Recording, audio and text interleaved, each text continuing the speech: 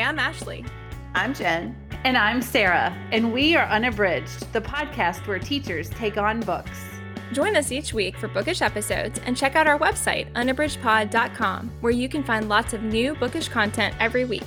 Find us on Instagram, Facebook, and Twitter at unabridgedpod and message us there or see our website to get plugged into the Unabridged community. You want opinions about books? We've got them.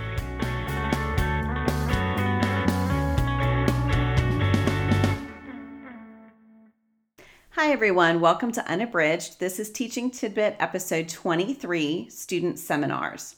Before I get started, I just want to remind you that Unabridged does have a Teachers Pay Teachers store where we have a lot of great resources that you can use in your classroom, either as is or they're easy enough to tweak. Some of them are discussion guides, or we have book flight guides, and we have a lot of great material in there, some of which connects to our episodes, but some of which is just standalone. All right, well, I want to get started with student seminars. These are something that I find to be a really great way to involve students and to give them agency in the classroom.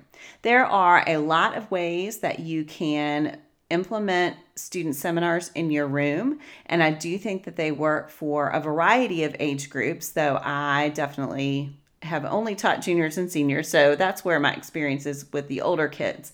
But really, the idea of a student seminar, the key idea is that students lead the discussion.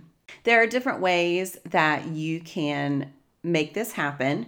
So the big key, I think, for me is preparation.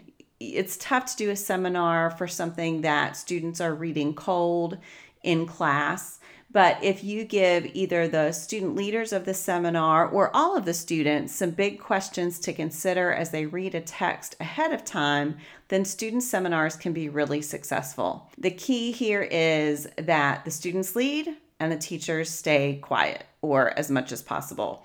I often find myself interjecting, but I definitely try to stay as far out of the conversation as I can, because I find that the more I interject, then the more the students look to me to help lead or navigate the conversation, when what you really want to have happen in a seminar is that the students are doing that work and figuring out who's going to talk next, or if somebody notices a mistake that someone else has made about a text, they can be the ones to correct that, or they can figure out how they're going to balance differing opinions and how do they have a really great conversation about a work of literature, even when they agree. How do you agree with the idea or the interpretation and not with the person? I am currently doing seminars with my seniors, and they are currently enrolled in dual enrollment British literature. So some of the things that I really want them to understand are the literary periods, to give some historical context for the works that they're reading. I want them to have a little bit of information about the author.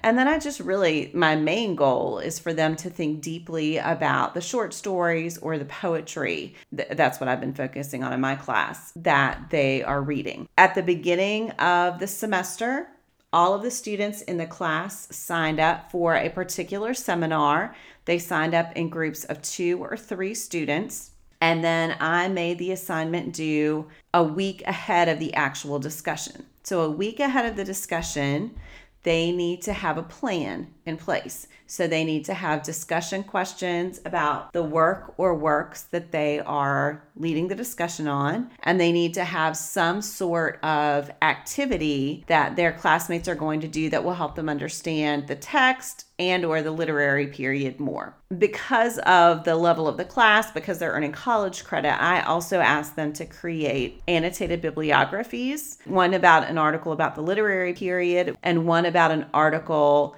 that helps them understand the literature more. Now, again, because of the age group of my students, I suggested works from the literary period that they might lead, but I allow them to choose a different work if they want to. And so far, I've had a couple who've chosen a different work. Most of them take my suggestions, but that's something that you can decide if that's worthwhile or not. And yeah, they've been really successful. So we actually today, as I'm recording, had a seminar, and then we're about halfway through our seminars for this semester. And I asked the students for feedback about how they've been going. And overall, it was positive. I think sometimes when I'm always the one leading the discussion, there are certain things that I lean towards doing. And because different students are planning each seminar, there's a lot more variety in the way we're approaching the literature, which I think has really allowed different students in the class to shine each day. So that's been a real positive for me.